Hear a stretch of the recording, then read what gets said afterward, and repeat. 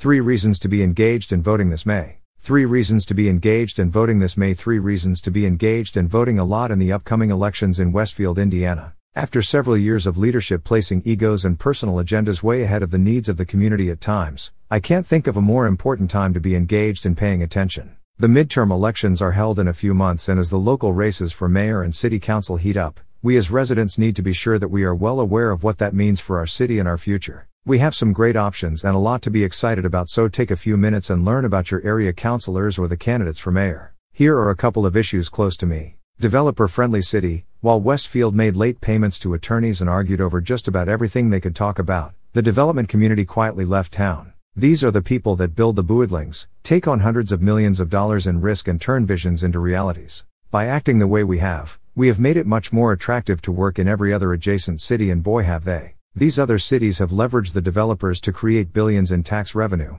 thousands of jobs and amenities that you can only dream of. These communities enjoyed the greatest growth period in our generation, and even during the pandemic kept building. Westfield, on the other hand, has gone from the fast-growing community to nearly zero new projects, and that will not change until we do. We need a mayor that can make deals and a council that understands them. Both parties will need to work hard together to be sure that the community's long-term plan is played out through these relationships, as well as being open to the brilliant new projects the development groups can bring to a city. That's what we need now. A city that works with developers and to get away from the if they want it bad enough mentality. This is why I would cast my first vote. Vision and planning. One of the most important items in my opinion is that lack of updated plans for our city's growth. We have an outdated comprehensive plan that really doesn't work for growing communities. I am hopeful that our next mayor digs in deep and creates a vision that not only preserves what has been started but also can see how suburbs are growing for the next 10 and 20 years. We need a guidebook that developers, planners and commissioners can adhere to, that is relevant and progressive and takes into account what residents are looking for beyond new neighborhoods. What does density look like in our downtown?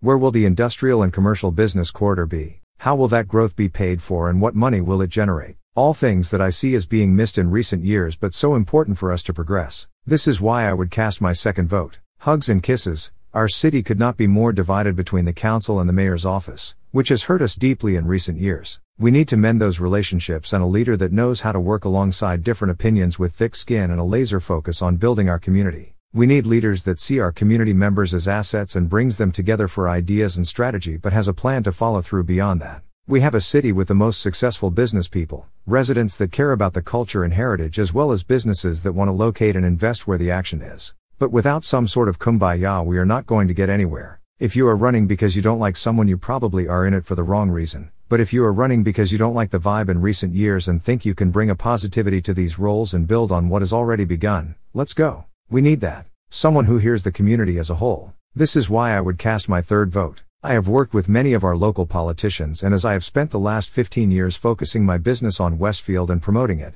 I would say I have a fairly good measure of what's going on. I don't like it and want to be part of the solution.